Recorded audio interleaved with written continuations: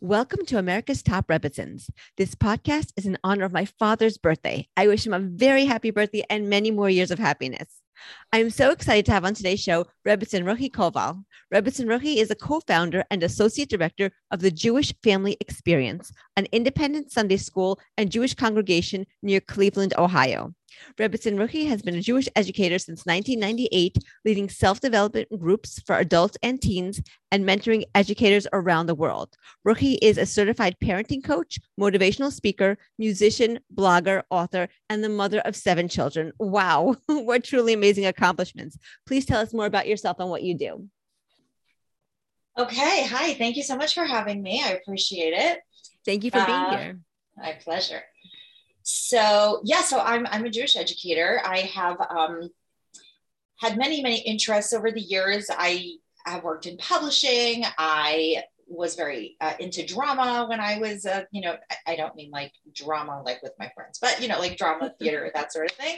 When I was a teen, and I love people. I love learning. And so now like sort of all of those things come under this umbrella with my writing and my teaching and, just public speaking. I'm able to sort of put all of my just like passions into one, I would say into one box, except that my blog is called Out of the Orthobox. So I'm also a little out of the box, but I basically all of like the things I love to do get to be under one umbrella, and my husband and I started our own congregation, which has developed organically and grown over the years. So the genesis of that was probably in 2005. And now, thank God, here I am in my office. Thank God, we're able to buy this building several months ago. So we have our own place now, and it's really, really super exciting and amazing and wonderful. That is so amazing. I can't believe that you started your own congregation. That is such an undertaking that you were able to do it and not only do it, but do it successfully so that it's not just there, that it's growing and thriving, successful and making such a difference in people's lives. I think that's like beyond words. It's so amazing. I'm so excited for you. Thank you. Well, I mean, the only reason it worked is because we never set out to create our own congregation. I think if we would have freaked ourselves out a long time ago. So it was very much about like, well, let's try this. Well, let's try this. Well, let's try this. And eventually it became this, Right. And that's the best way to do it. Sometimes if you overthink it, that you get too scared and you don't do it. Totally. That's so true. So true. Yes. So, I mean, we really do live in a busy time now these days. There's so much going on in our world today, and people are suffering from so many things like sickness, the loss of a job, disagreements with family members, and severe anxiety, just to name a few things. And just like people have done for centuries, we turn to Hashem, we turn to God to pour out our hearts in deep prayer. And we pray and pray and pray, and then we wait patiently or sometimes impatiently for our prayers to be answered. It's true that sometimes our prayers are answered and we are able to see and experience salvation from our sorrows and our troubles. But the truth is that our prayers are not always answered. That really is the truth. And no matter how long or hard we pray, we just don't seem to get an answer about what we're praying for. And this can be so frustrating and discouraging. And I want to ask you, what can we do when God doesn't answer our prayers? Okay, so we're basically going to jump into one of the hardest questions in Jewish theology. Not a problem. So prayer is a topic that's very dear to my heart. My first book is about tefillah. It's called Conversations with God, Prayers for Jewish Women. And basically it was in response to many of the people that I learned with in our congregation who did not grow up with familiarity with Hebrew, with regular, davening and prayer. And so they really felt like even when they were working with an English translation, that it just seemed so formalized and overly ritualized and just like having a really hard time grasping. So I wrote that book to make prayer real and that it is a conversation with God. So the title was chosen very deliberately because prayer is really supposed to be a conversation with God, something, that you engage in organically, like the same way that you would have a conversation with a loved one. So if you think about it, right, a conversation with a loved one cannot be colored by an agenda. Like, well, I'm having this conversation with you because I want something out of you. That's more of like a business transaction. That's not a conversation between two loved ones. And really, the main reason that we are supposed to talk to Hashem is not to get something out of Hashem, but rather to connect to Hashem, to build our relationship with Hashem, to understand ourselves better, to come to a better place of perspective in the world. So if we have engaged in the process correctly, all those things will happen, whether our, prayers are answered or not. But it's almost like the asking Hashem for things is more about building that relationship with Hashem and saying, listen, Hashem, I am affirming and confirming that you are the master of the universe, that you are the only address for everything that I need. And that, when a person steps away from their session in tefillah, that there should be a greater sense of, like, ideally, if it's done well, a greater sense of peacefulness, a sense of calm, a sense that I'm in the right hands, and that no matter what ends up happening, ultimately it's all the will of Hashem and it's good for me, even if I can't understand it. So taken from that perspective, in a way, you could say that your tefillos will always be answered, because if you're engaging in it with that goal, well, that's going to happen if you're really, focused and approaching Hashem, in the right way. Okay, but also, there are a lot of things we do want from Hashem. We want health, and we want livelihood. And, like you're saying, there's so many scary things in this world. People are plagued by illnesses of all kind and relationship woes. And, the political climate can be extremely frightening. The anti-Semitism can absolutely, freak us out. So what does happen when we ask Hashem for something and it is not fulfilled? So really, like, my first remembered encounter of this was when I was in the 7th grade, and my great grandmother, who was 88 years old at the time, was sick, and she had a stroke, and we were all davening for her. We were all praying for her. And I remember as a 7th grader going up to my room and taking out my, Tehillim. I'm not sure who the audience here, are people familiar with the Hebrew words, or should I be translating? If you don't mind translating some of them, that would be great. Yes. Okay. Yeah. So I took out, like, my book of Psalms, and I was just praying, and really, like, with such an untainted faith as a young child. Like, I really, really believed that if I prayed hard enough, my 88-year-old great grandmother, who just had a stroke, would miraculously recover and be, back to herself. That's not what happened. Unfortunately, she passed away a short time later. And that was, like, my first kind of, like, I was, like, gobsmacked with this awareness that, like, prayer doesn't always work, in the sense of, well, I gave God a wish list and he did not deliver on my wish list. So what was the point of all of that? Right. So one of the things that I write in my book, I have an appendix about when your prayers are not answered. That's, really, and I'm not really doing justice, because in the interest of time, but really, like, the only reason that God would not do what we want is because it is not good for us to have it. Right. Which is so hard for us, because we think we know what's good for us, but I'm sure anybody could really think of an instance in their lives where they got something that they thought was good and it turned out to not be good. Or something happened to them that they thought wasn't good and it turned out to be good. So I think there needs to be this, like, sort of healthy sense of humbleness that we don't actually know what's good for us and what's not good for us, because we don't have this big picture. Only God knows this big picture. And another concept that has been extraordinarily helpful to me is that no prayer gets wasted. It's like energy in the universe, right? It's like the water conservation cycle. The water doesn't go anywhere. It just gets transformed into different kinds of water. So if I am praying and praying and praying for my great grandmother, and I really, really want her to get well, and she doesn't get well, where do all those prayers go? Well, I don't know, but here's a theory. I have a daughter who is named after that great grandmother. Maybe God was storing up all those prayers for my daughter to have certain things go in her life. And I really do feel like this daughter has been sort of kissed by God. Maybe, I don't know, but certainly I know this. They didn't just go nowhere. Right. So even though that thing wasn't good for me, but those prayers are being saved for something else that will be good for me. And that's, like, hugely comforting. And I think you hit it right on the head. I think that's like such the point, because I think that people get discouraged when they ask Hashem for something and Hashem doesn't deliver in the way that they want it to be delivered. But Yeah, the comforting thought, and really, I believe also the truth is that those prayers are not wasted and that they will go towards something good sometime in the future. Maybe not exactly toward exactly what you want it to go to, but towards something else that will be good for you, good for your ancestors, good for your family members, and maybe even 100 years from now, So there's, that's right. yes, exactly. So nobody should give up. People should keep praying, continue to pray. Um, it is often said that God sends the cure before he sends the disease. So in other words, God sends us the tools that we need to deal with our problems before he sends us the actual problems themselves.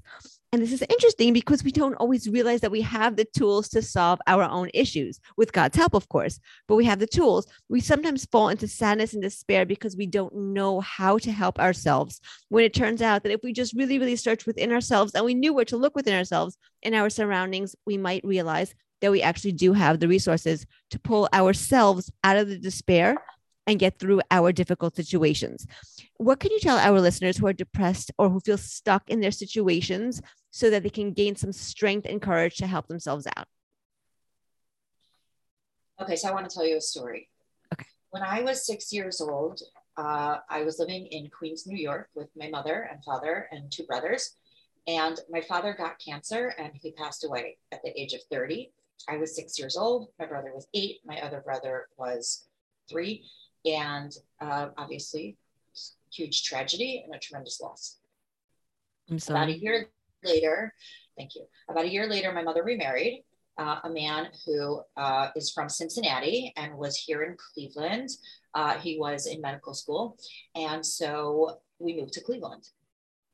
Now, that was like a huge change for us. All of our family lived in New York. It was, we never even heard of Cleveland. Like, we were those New Yorkers who thought Cleveland was like cows and cornfields, which to be fair, there's plenty of that in Ohio. But now when we moved to Cleveland, my parents my mom and my stepdad bought a house that was back to back. I always tell the story. I thought my mother said that we're going to be living right near Carvel. To those of you who are not from New York, that was kosher ice cream store. So that was really good news. When I got to Cleveland, I realized that, okay, first of all, there's no Carvel in Cleveland, but she didn't actually say Carvel. She said Coval. And so we moved back to back to the family that would become my future in-laws. Wow. I know.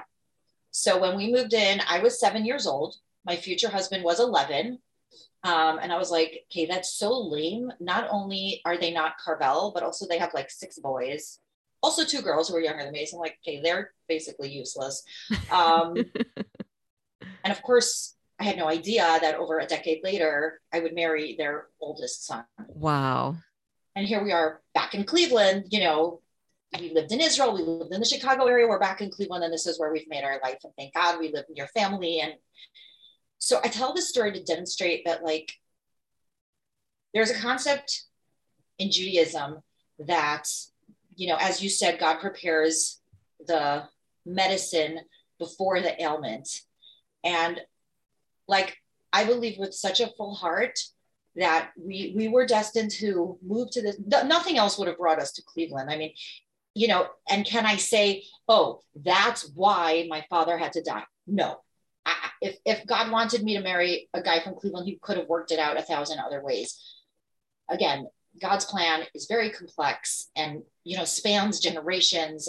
So I'm not claiming to know, but what I do know is that he created the medication before the illness, because there I was living right next to my future husband. And in our case, and I know this is not the case for many people, in our case, like, our relationship happened so organically and so easily. And like, as soon as we met each other, we just felt like this is the right person for me. We were very young. Neither of us actually even dated anyone else. So it was so like almost too easy, so to speak.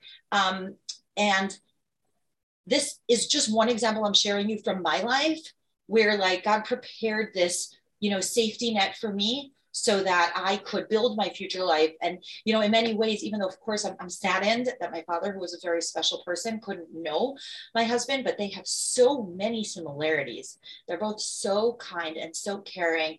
And, just just, I really, really feel like Hashem sort of allowed me to be put into this relationship as a almost like a healing for what happened to me as a child, and that, you know, my kids get to have that kind of dad that I, you know, wasn't able to grow up with. So that, like, I feel like stories like that, even if it didn't happen to you or any of the listeners, but those kinds of stories, I feel like can give a person hope that sometimes, you know, you have to wait 10 years to see what happened, what that was going to lead to, what, you know, what was going to be the result of that.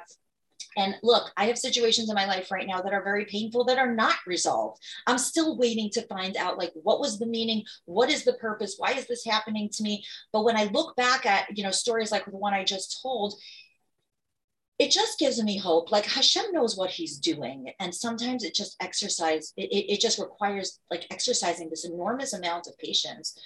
You know, I don't know why this is happening yet. Right. But there's a reason.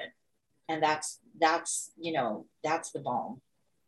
Right, exactly. And it also helps give us hope, almost like a life preserver. Like, this is happening, but it's happening for a reason. It's not just happening just to hurt us. There is a reason for it, you know, and hopefully we will get to find out the reason, you know. Sometimes we do, sometimes we don't. And the belief that, like, just the belief alone that it's not meaningless. Yes. Because, you know, look, people experience pain all the time, right? Let's just take physical pain. So, you know, if you Rabbi Akiva Tatz always talks about this. If you took like an alien from another planet and put him in a modern day gym, he would think that he was standing in a torture chamber. Yes. Which I don't know that I would argue too hard on that. But the point is that these people are subjecting themselves to meaningful pain. Yes. It's physically uncomfortable, and they may actually feel uncomfortable for days, but there's a purpose and there's a reason. They are probably paying for the privilege of that experience. Isn't that funny? That's true. Right? Yes. So it's not the pain that's the problem. It's the meaninglessness that's the problem. Right. If we can remind ourselves that the pain is not meaningless, that Hashem is keeping track of every ounce of blood, sweat, and tears, and that there is a meaningfulness to it, and there is a purpose to it, and that is that to me, and this is just a tool I use for myself, can really be transformational. I totally agree. It is. It's key. You're right, because it is the meaninglessness, the senselessness of like the pain. If you don't know why it's there, if you think it's there for no reason, it could really make it so much more excruciating than it has to be. But when that pain has meaning and it has purpose, and you know it does, you may not know exactly what the meaning is or exactly what the purpose is, but you know that there is meaning and that there is purpose. And I think, yes, I agree. It can be totally transformational, and our outlook on pain can be totally different from that. Right. Exactly. Yes. So along the lines of prayers getting answered, sometimes in order to get our prayers answered, we have to do more than just pray. Sometimes Hashem wants us to take action. He wants us to do something. Maybe it's taking on a mitzvah like lighting Shabbos candles, or if you're already lighting candles, maybe he wants you to light them earlier. Or it could be that he wants you to reach out to other Jews and maybe have them guest in your home for a Shabbat meal, or to take on any other mitzvah that was given to us in the Torah. I mean, it could even be that Hashem wants you to pray for another person who's going through the very same issue that you are going through. And I've heard it said that if a person prays for someone who is going through the exact same issue that they're going through, that the person who prays will be answered before the person that he is praying for. But those prayers for the other person have to be sincere. You can't just like pretend to pray for somebody else, you know, in the hopes that your prayer will be answered first, you know, and your prayers, your tefillot, they really, really need to be real. Can you please talk to us about some of the things that people can do in addition to praying in order to help get their prayers answered? So, you know, there's the concept of hishtadlut, which means, you know, effort, right? Normative human effort is the way I like to describe it, because of course, you know, it's like this story they tell where this guy really wants to win the lottery. So he keeps praying to God, oh, please, God, I want to win the lottery. Please, God, I want to win the lottery. And every day he's praying to win the lottery. And the angels up in heaven, you know, hear all this prayer and they think, oh my God, can you please like answer this guy already? He's driving us bonkers, you know, and God says, you didn't buy a ticket.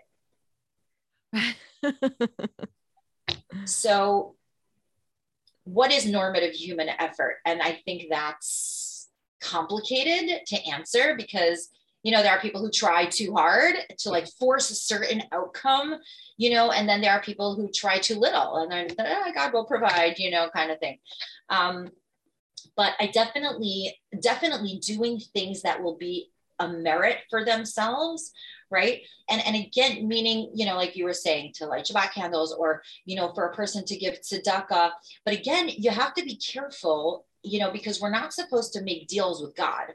Like, God, I'll do this for you if you'll do this for me. Like, sort of like the transactional relationship I was talking about earlier. Yes. So, you know, for instance, our daughter, thank you, Hashem, recently got married. Mazel. And our other daughter, who is in Israel for the year, came home for the wedding. And it was super complicated because of COVID and the tickets and da-da-da-da.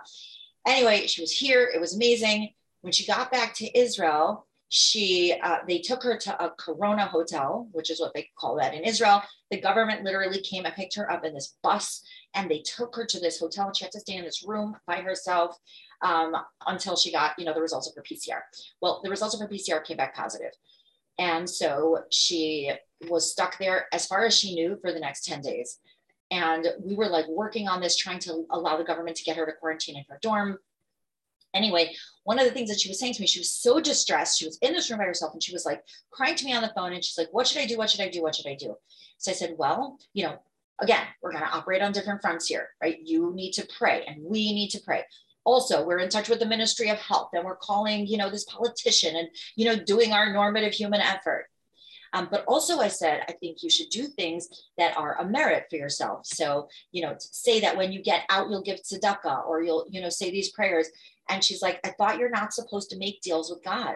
And I said, you're right. And you have to be very careful about that.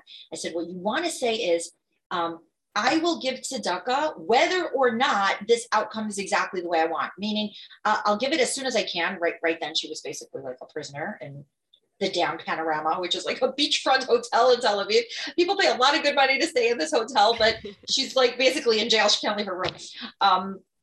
That when you're in a position that you can, you will give tzedakah. You know, whether you ended up getting out after 3 days, 5 days, 10 days. You know, so your acts of merit have to be unconditional. Right. So I'm going to do this mitzvah. I'm going to engage in this project. I'm going to do this act of kindness. I'm going to, you know, any like spiritual merit that you could engage in, you should engage in, understanding that it's not a bargaining chip. God might not, you know, give you what you want just because, you know, or especially not to say, I'll do this only if, you know, I get what I want, because again, we don't really know what's good for us. So, you know, I would say like that would be the three-pronged approach: the prayer, the normative human effort, and the spiritual effort, you know, in doing good things. But all of it sort of has to be, you know, kind of overshadowed, not in a bad way, by the knowledge that like we don't run the world, God runs the world, and that things are going to happen exactly the way they are supposed to happen. And look, it's possible, you know, sometimes God looks down at the world and says, okay, you know, I need X number of prayers and X numbers of spiritual merit, and then, you know, and then I'm going to give you what you want. Like, you know, the Torah says that our matriarchs all struggled with infertility. Why? Because God wanted their prayers. Right. So sometimes God is tapping us on the shoulder because he wants us to connect to him. He wants us to pay attention to him. You know, it's like the little story of the parents and their kid goes off to college and the kid never calls. When does the kid call? When they want money. So the father, this is like, you know, when people actually wrote letters. The father writes the kid a letter and says, hey, I hope you're doing great in school. We really miss you. Here's what's going on at home. I've included $20 for you. Signs the letter, doesn't put in the $20 and mails the letter. Of course, what's the first thing the kid does? Picks up the phone and calls daddy. Thank you so much for your letter. By the way, I think you forgot to put in the $20. So sometimes God, as our divine parent who desires a relationship with us, we'll leave out the money, so to speak, because maybe that's what's going to get us to pick up the phone and call.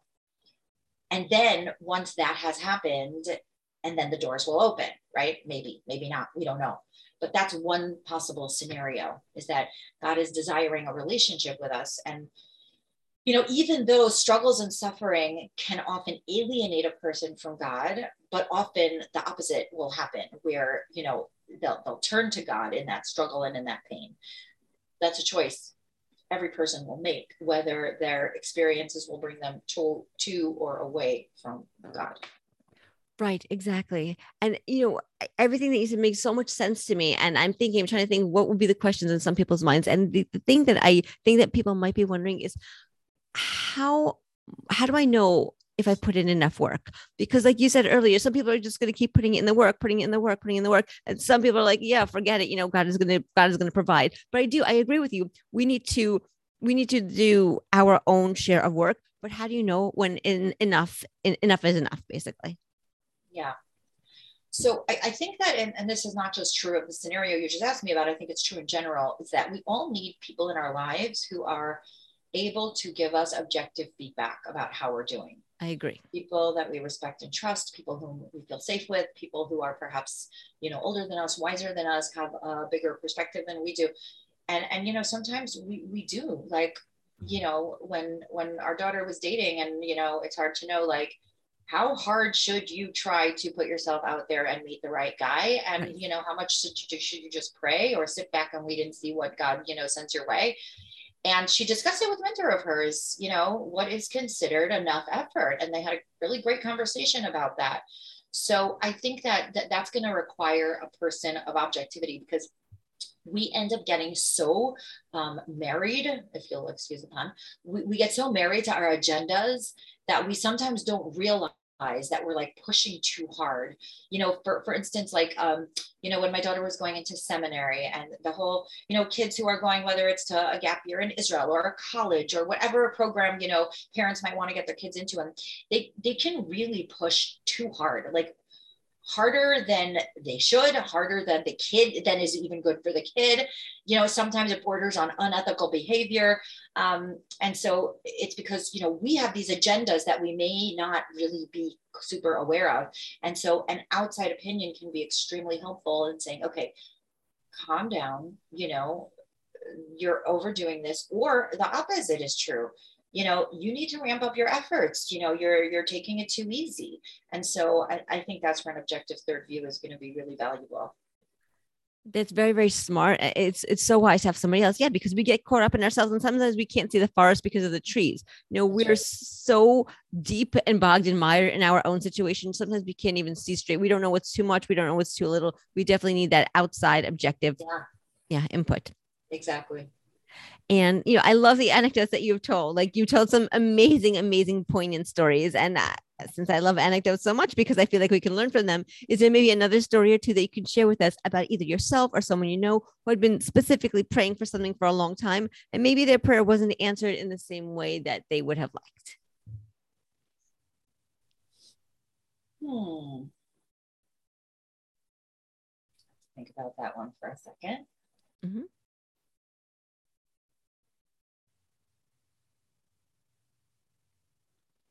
It's interesting. I'm just going to sort of tell a general story to, Okay. to protect the privacy of the people that it happened to. But, I think sometimes, like, just going back to getting married and finding one's bashert, um, and a lot of people pray for that to, Yes. to, to meet the right one. And sometimes it takes a lot longer than they would have hoped. But what happens sometimes is that the person that they end up meeting and marrying is often not the same person they would have been into, when they first started, because life happens, people change, um, all kinds of things change. And so I think sometimes in retrospect one can say, like, if I would have got what I was asking for then, it wouldn't have been what I need now. And so or the same thing is true of a job. Like when I was younger, I really wanted to go into publishing and I wanted that to be my profession. And then this whole, like, congregation thing that happened, like, almost like totally unexpected. My husband and I were not planning on doing this. It's something that happened over the years. And I'm so grateful. Like, I never would have prayed for this, but this is what I got and this is what I love. that's not to say that I wouldn't have loved publishing, but like I'm so passionate about what I do. And actually, I resisted doing this for a long time. Like when I was growing up, a lot of people said to me, "You should be a teacher." And like, because I was an immature teenager, I was like, "Oh, teaching is so stereotypical for like a nice Jewish girl. I'm going to do something super interesting instead, like publishing." And here I am. Basically, I'm a teacher, and I love it. I love it so much. So sometimes I feel like God gives us what we need despite ourselves, despite what we thought we needed, despite what we prayed for, and, particularly back to my first example about meeting one's bashert, like, I feel like, it's really like what we need out of a spouse really does change over the years. And sometimes a person afterwards can look back and say, "Oh, it's so good that I waited," or "It's so good that I had to wait," and it's not a person's choice. Because if I would have married who I thought I needed, 10 years ago, that's not who I am anymore, or, whatever. It's just, so I think those are just a couple examples to illustrate what you asked. That's amazing. And yeah, those are very good examples because you're right. There are a lot of people in that Parsha right now who are really, they're praying to find their soulmate. And it's a hard thing when you want to get married and you don't have a boyfriend, don't find anybody to date. And it's really, really a hard place to be. But yes, you're right. Hashem has a plan for everything. And with patience, I think they'll get there. And maybe the person that they're going to meet is the person that they need to actually meet, and not the person who they might have met 5 years ago, if they had decided to get married then. Right. I mean, you even see sometimes that people date and then it doesn't work out, and then 5 years later or what have you, they go out again. Yes. And at that point they're ready to be together. It wasn't the right relationship for either of them in the past, which is not to underestimate the fact that some people really don't find who the right one after many, many years, and there isn't this magical happy ending. And that's I just want to validate, like, that's really hard. And it's really hard to say, "Oh, this is where Hashem wants me to be right now." I don't want to make some pat assumption that eventually you'll find the right one. It's hard, and some people really do have to wait for a very long time. Sometimes it seems indefinite, and I don't have any easy answers for that other than empathy and validation. That's a hard place to be in our society.